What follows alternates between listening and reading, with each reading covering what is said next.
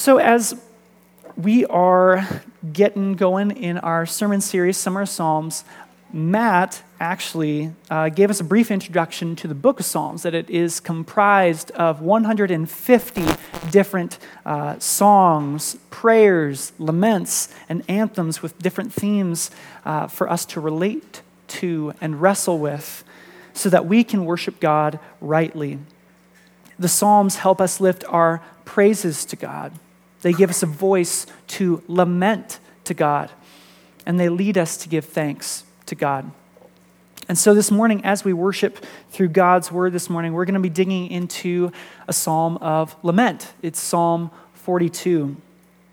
And typically when we go to the book of Psalms, it's right in the middle of your Bible, just about. We tend to go towards psalms of praise or thanksgiving, and that's typically because it markets well. You know, you don't usually see, Instagram pictures of, Lord, I'm in agony. Lord, would you end this? You see the things that are like, your love is like doves, something like that. And that's because it markets well. And so it's not bad to go to psalms of praise and thanksgiving. God put them there for a reason. Like, we're here this morning. We're back together this morning. We're singing together. I was choking up right there.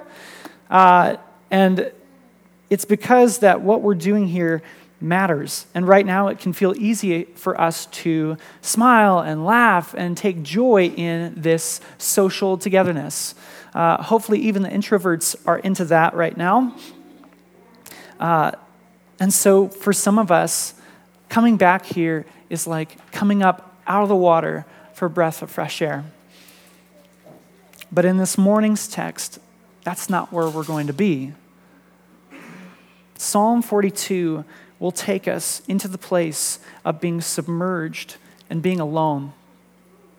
And so at the beginning of the year, when Aaron and the elder team had decided that he was going to go on sabbatical and we were going to do a Summer of Psalms sermon series, I had brought up Psalm 42, because that is one of my favorite psalms that I go to when I feel desperate, when I feel down and lost and lonely.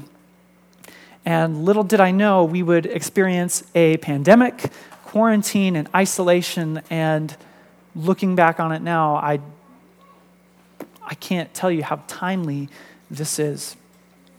So let's open up our Bibles to Psalm 42. For those of you who don't have a paper Bible or don't have a digital Bible, we would encourage you to get those, but we will have the text up on the screen. For those of you joining us online, there is the Bible tab that you can go to, and you can scroll over to Psalm 42. So let us read today. As a deer pants for flowing streams, so pants my soul for you, O God. My soul thirsts for God, for the living God. When shall I come and appear before God? My tears have been my food day and night, while they say to me all the day long, where is your God?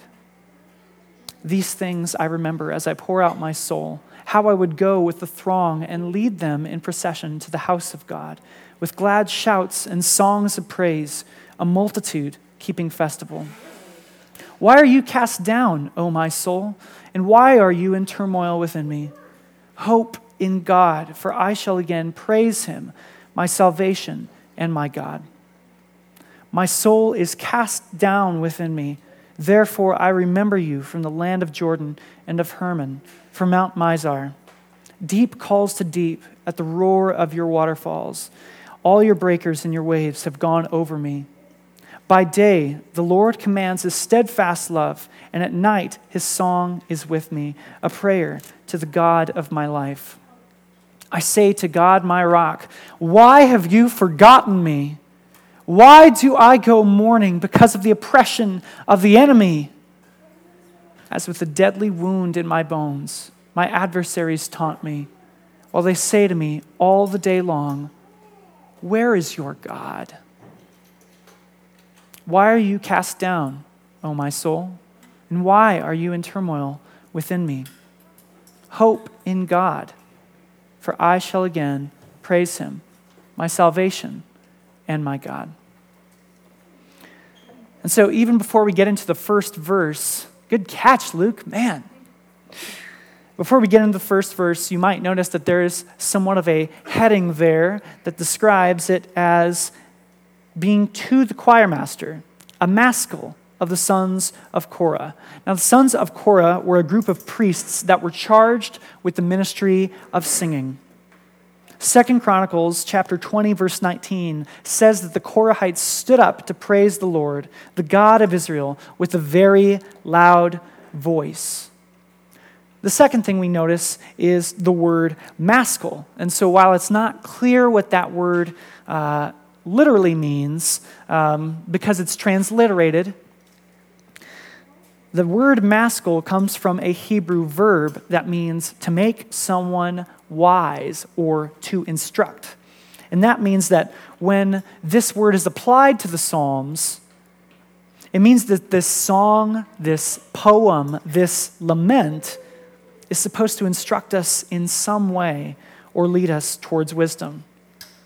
And so we don't often think about how songs teach us. Most of the time, I think we can overlook how modern hymns such as The Solid Rock, Come Thou Fount, In Tenderness, In Christ Alone, and so on, how they shape our thoughts and make us feel and help us relate with God, with others, and even our very souls.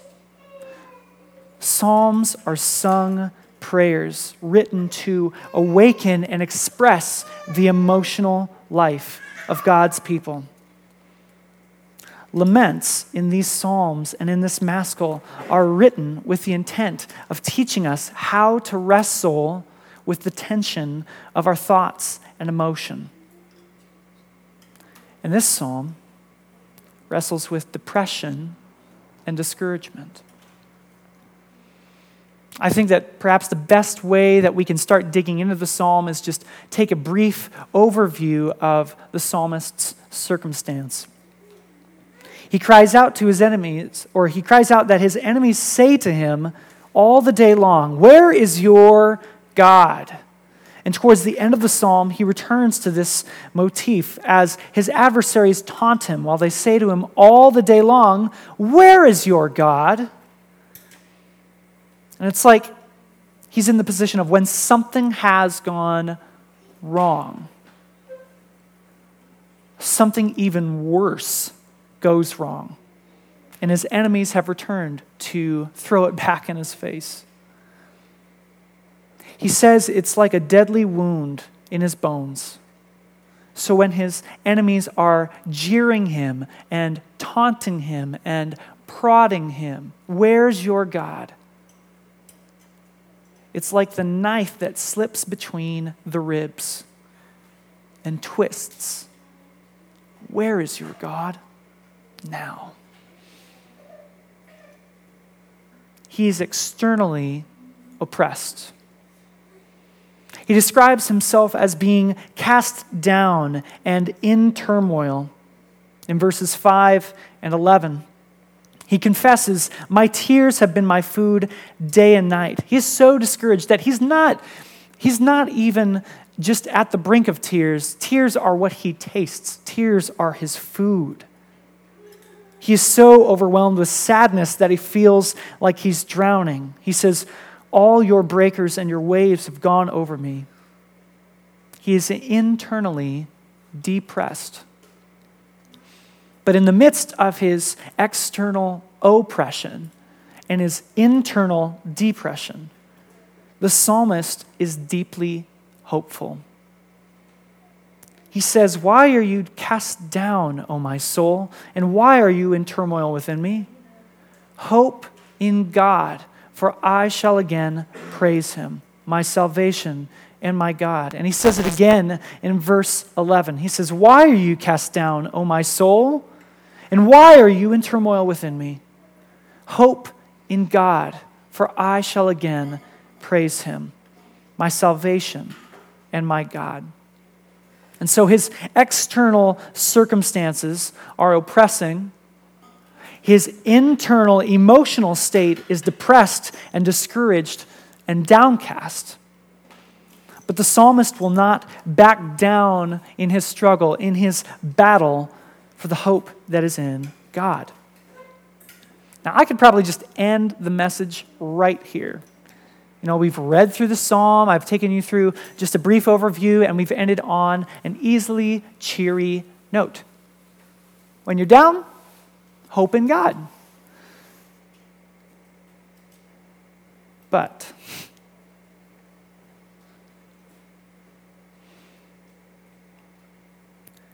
that's not how things are. When we are depressed and discouraged, we cannot just move on.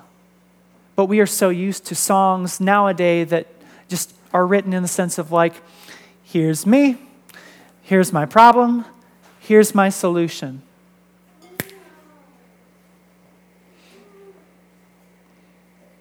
But if we notice this loop around in the psalm, how it doesn't just end in verse 5 when he's told himself to hope in God, we notice that there is this loop that he confesses he is still struggling in the muck and mire of discouragement and depression, despite chasing the hope and peace that is in God while he is in turmoil.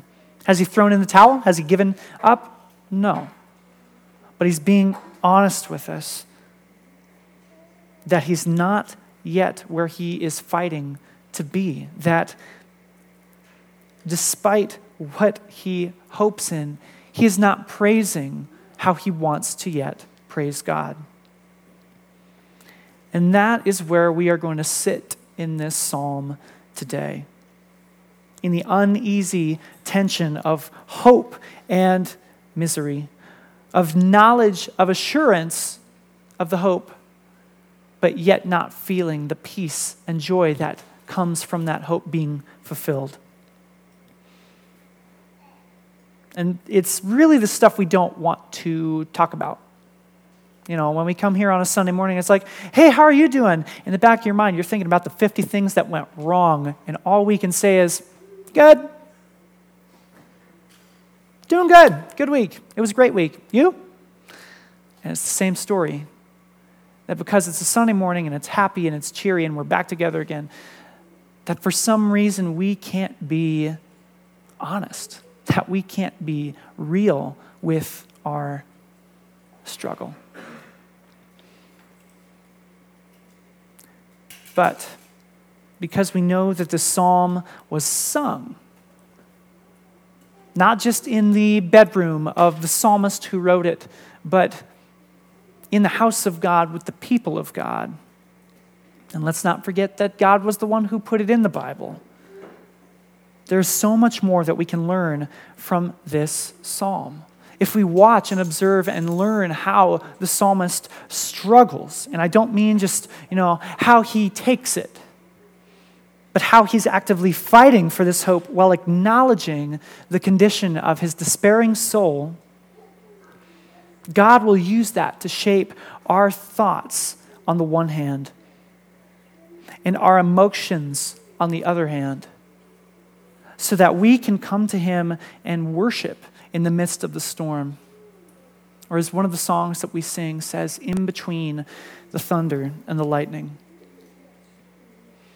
And we will be strengthened through the struggle. The Apostle Peter wrote about this in his epistle. He says, "Blessed be the God and Father of our Lord Jesus Christ. According to his great mercy, he has caused us to be born again to a living hope through the resurrection of Jesus Christ from the dead, to an inheritance that is imperishable, undefiled, and unfading, kept in heaven for you, who by God's power are being guarded through faith, for salvation ready to be revealed in the last time. In this you rejoice, though now for a little while, if necessary, you have been grieved by various trials, so that the tested genuineness of your faith, more precious than gold that perishes, though it is tested by fire, may be found to result in praise and glory and honor at the revelation of Jesus Christ. And so this morning we're going to look at how the psalmist responds to depression and discouragement in his life. And so first in the psalm, if you've got it open, you'll see that he first draws near to God. Since the Psalms use poetic imagery, he is likening himself to a deer that is panting and thirsting for a drink of water in those first couple verses. All right, kids, now this is for you. Have you ever played outside for so long? You just had so much fun. You've been running around, you've been jumping up and down, and you're just suddenly exhausted. Boom, confirm. Confirm in the back. What do you do? What do you do when you're exhausted and you're thirsty? You rest and you take a drink.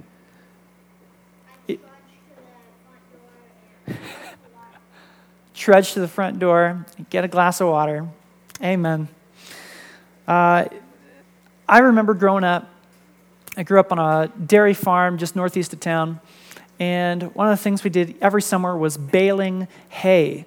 And so there's kind of two processes with that. There is baling the hay and then storing the hay. And so the first cut of hay always went up into the silo, but every cut after that was, chopped up, compacted into a 50-pound bale, and thrown up into the barn.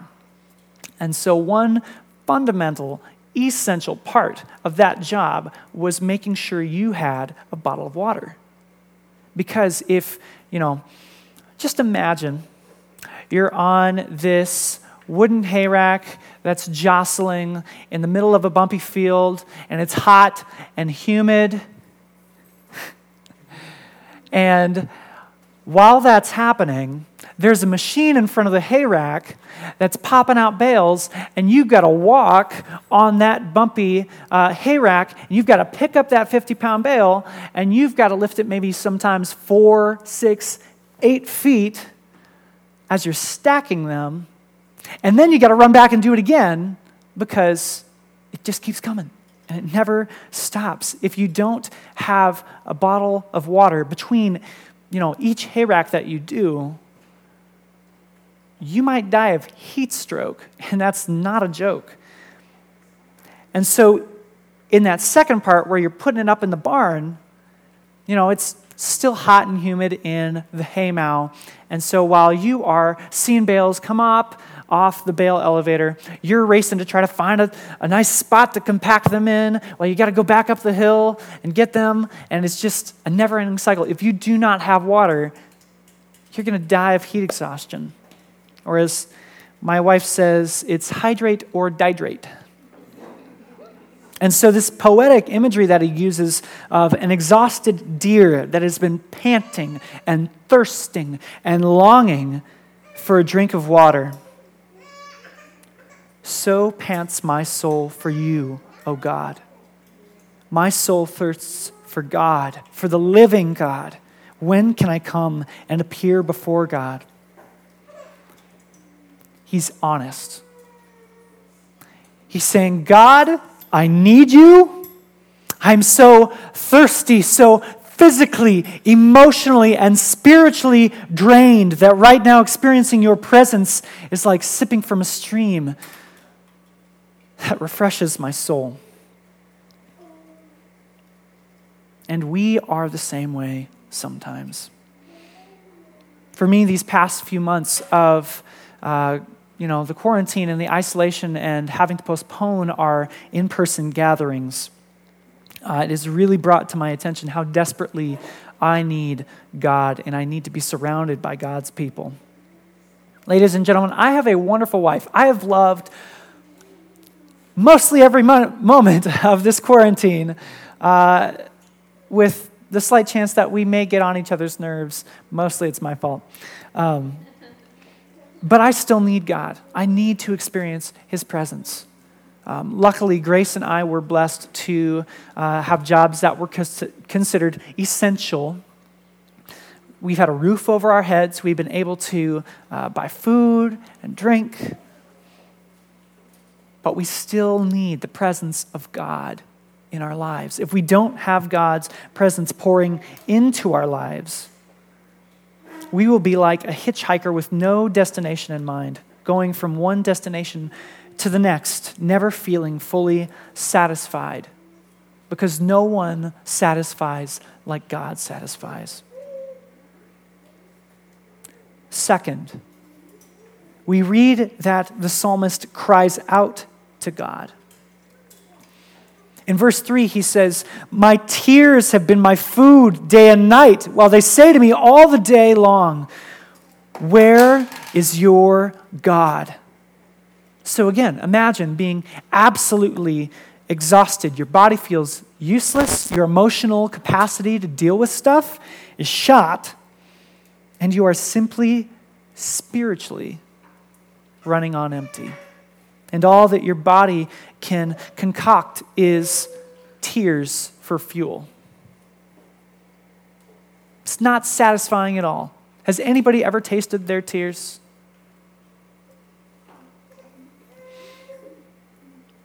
Tears are salty. If anyone has ever, gone out to sea and tasted seawater, hopefully by accident, you will realize that there is plenty of it, but none of it is good for you. None of it will nourish you the way that fresh water will. And at the same time, at his lowest point, he is being mocked by his enemies. He cries out again in verses 9 and 10, "God, why have you forgotten me? Why do I go mourning because of the oppression of the enemy? As with a deadly wound in my bones, my adversaries taunt me while they say to me all the day long, 'Where is your God?'" And so I want to address a couple things about what he's saying. The word he uses, forgotten, is an overstatement, and he knows it. He doesn't actually believe that God has forgotten him, because if we look at the previous verse, in verse 8, it says, "By day the Lord commands his steadfast love, and at night his song is with me." And we see in the psalm how even when he is experiencing the worst, his gaze is drawn back to God by God. What he means is that it looks like and feels like God has abandoned him. But, if God remembers him, why aren't his oppressors being dealt with? Why aren't they being punished? And I think it would be wonderful if we could all be so careful and composed when we express our discouragements, that we never say anything amiss, anything out of place, anything that is not 100% theologically correct. When we are overwhelmed with our emotions, we are not always careful with the words we use. Amen? We even see in the book of Job that after Job has suffered for seemingly no reason at all, his friends come by, not to comfort him, but to criticize him and try to reason some way to explain away his suffering. And he says this in chapter 6, verse 26. "Do you think that you can reprove words when the speech of a despairing man is wind?" What he's saying is, don't jump on the word of someone at the end of the rope. Sometimes we need to give people time, air to vent their anger and frustration and despair. Just let it go. He says they are wind. There will be plenty of time to discern deeper convictions of the heart. In time, those words will blow away because those words are wind. Sometimes people don't need you to give them the answer when they're in pain. They just need you to listen. They need you to be present with them and hearing them rather than trying to think up some reason why they deserved to suffer. And the other thing we find here is that it's okay to ask God why. It's okay to ask God, why me? Why is this happening to me? Why is a legitimate question. The psalmist may not have asked God in the 100% theologically correct way or even with the right words.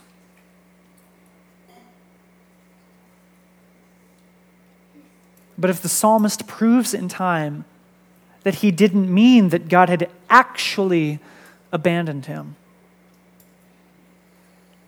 they're words for the wind. And like the wind, they come and go. The psalmist teaches us to cry out to God. Third, we read that the psalmist remembers God and God's people. He says in verse 4, "These things I remember as I pour out my soul, how I would go with the throng." The word throng, it means crowd. "And lead them in procession to the house of God with glad shouts and songs of praise, a multitude keeping festival." Okay, now I want to level with everyone here this morning. What we do here matters. The memories that we forge here and the friendships that we have here matter. In this past few months, I'll admit, even though I've enjoyed being able to come here on a Friday night or Saturday morning and record in front of a camera, it does not compare to being able to sing these songs with you, to sing these gospel truths with you. In the past, I've been able to record in a booth for what seems like hours on end with no one else in the room. And I would still prefer, rather than putting out some album or some song that, might, reach somebody somewhere, I would rather to share that with people presently. I remember when there was one time my band Redeeming Rebels was doing our summer church tour years ago. And my voice came out at the beginning of the song. It just cut out. It was dry. I hadn't, drank a ton of water, and it just cut out. And so what I remember most about that moment, about that worship leader's worst nightmare, is that when I was struggling to lead, when I was struggling to get my voice working, it was the voices of my fellow brothers and sisters that carried me in that song. And I want you to know that the memories we form here matter. Here in this place, and soon in the new building, I want you to know that the memories that we share together are a blessing for now and an encouragement for later.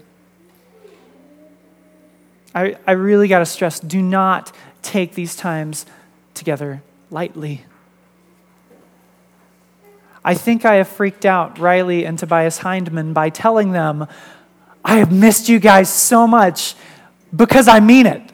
Like, if I came up to you and I freaked you out, I'm sorry, but I've missed you. What we do here in corporate worship is a real transaction with the living God. God's purposes for these times together with Him are to preserve our faith now and in some way that we remember them later. What we're doing here is not just experiences.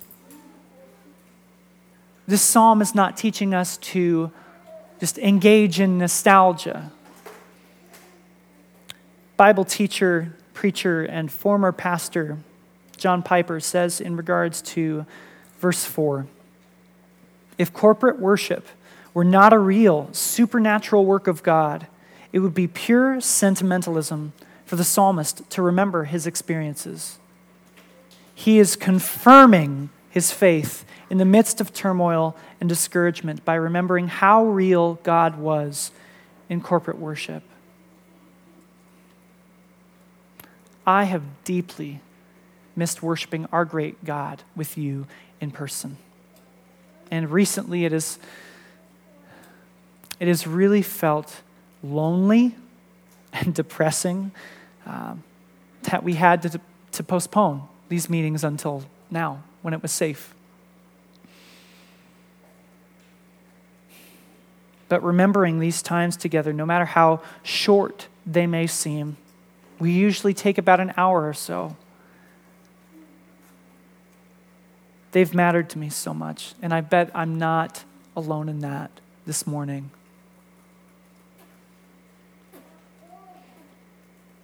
And I bet you've done your best to adapt to the times, to, we switched to online, that was pretty easy. But over time, I bet that the reason you're here is to worship God with God's people, as He commands us to do. And over these past few months, I bet you have, thought back to memories in this place of singing together, or maybe even a conversation. I bet you remember the first time you hugged Sam Schaefer and it was like a free chiropractic appointment. Kids, I'm sure you have thought, when am I going to see Soli and Liza again? When am I going to get to hang out with Joa again? When am I going to get to see and play with Corbin and Mason again? These times together, these memories made, these relationships really matter. And I am deeply grateful that we get to worship together again this morning. And for those of you joining us online, we can't wait to see you again.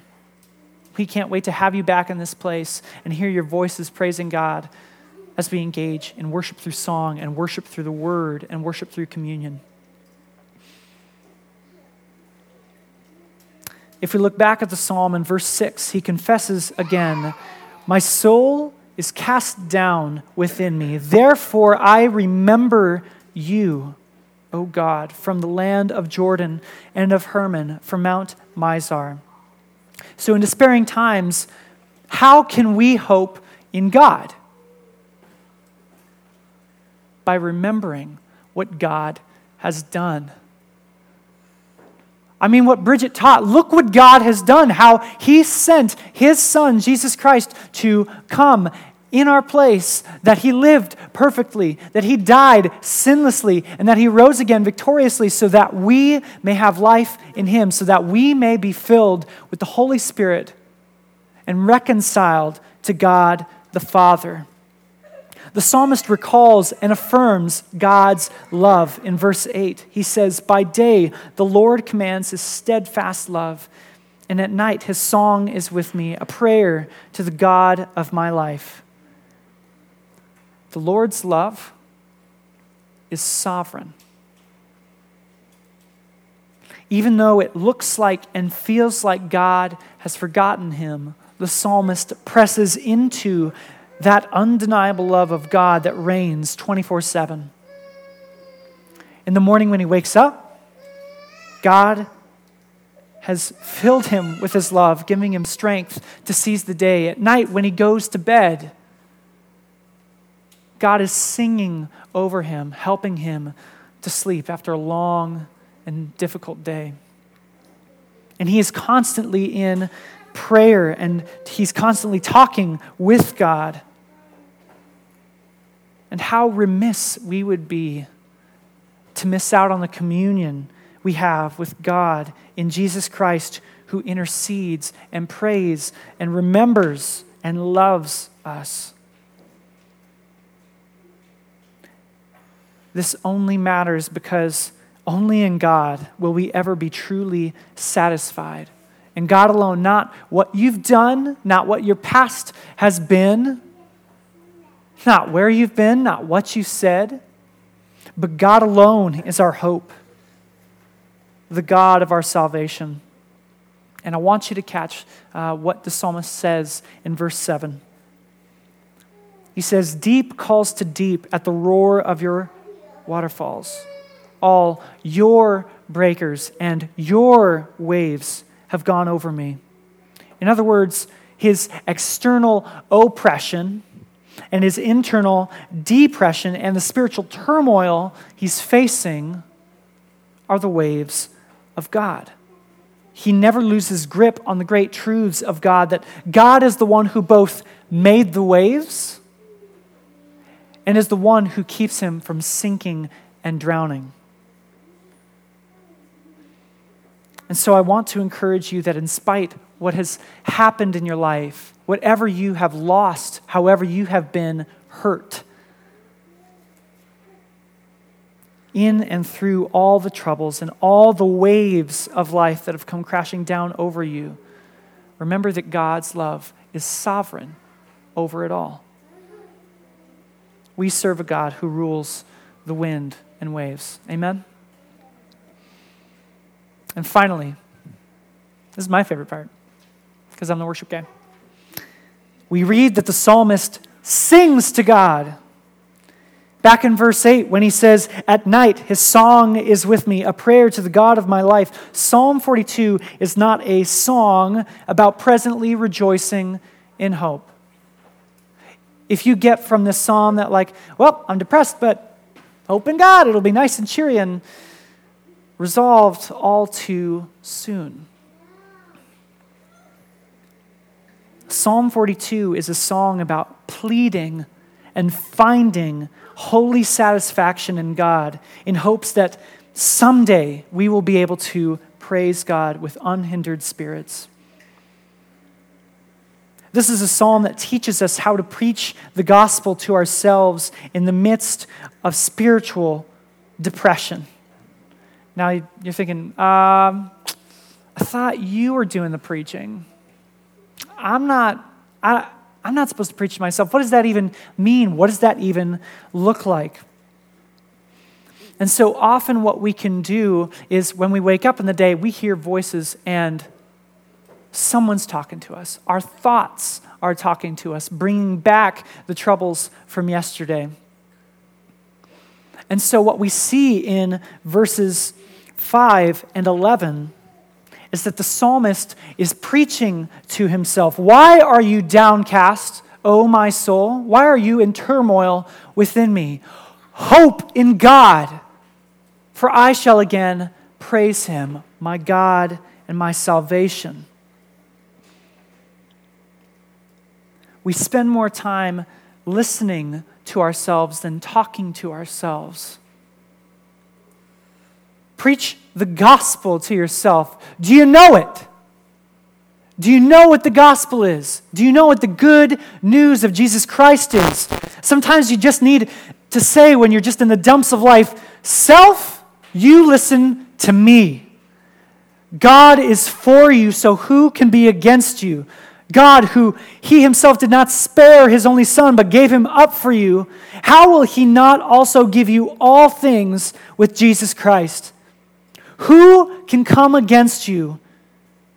Jesus Christ, who died and was raised to life again, is at the right hand of God, interceding on your behalf.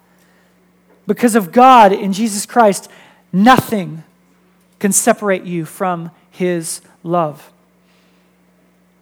Singing these songs together is an act of corporate worship, not just in singing the truths about God, but also preaching the gospel, the good news of God to and among our brothers and sisters in Christ. And as your worship leader, the main thing I want you to leave here with every time we gather, every time we go, is I want you to remember the gospel so that as you're going about your workday, as you are bumping into that coworker who gives you trouble, as you're enduring a job that you may not 100% enjoy, that these gospel songs will follow you, that you can hum that tune. On Christ the solid rock I stand, all other ground is sinking sand.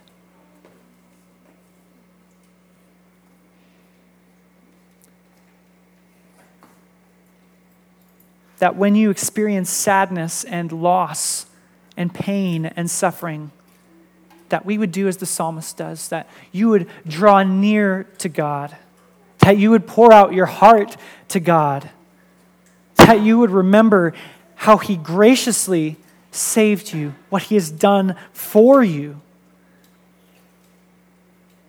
that you would sing to God in these tough times, and in seeing Christ who has done these things, see the face of God. Because in all things, our hope is in God, the living God who, like a stream of water to the weary and thirsty soul, gives us holy satisfaction. Let us pray together.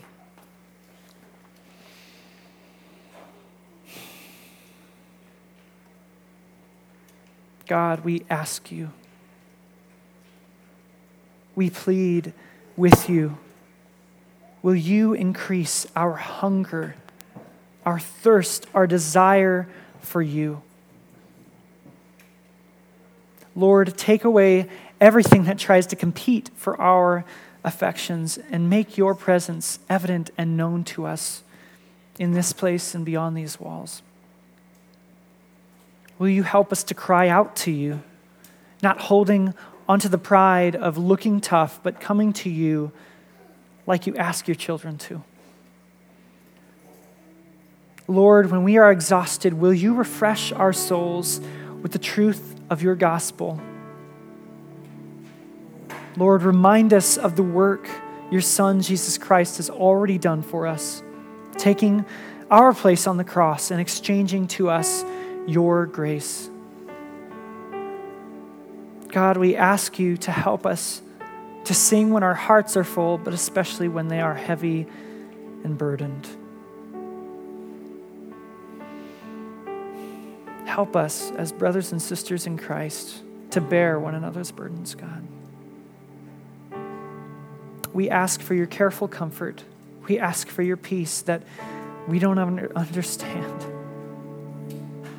But first and foremost, God, we long to be satisfied in you.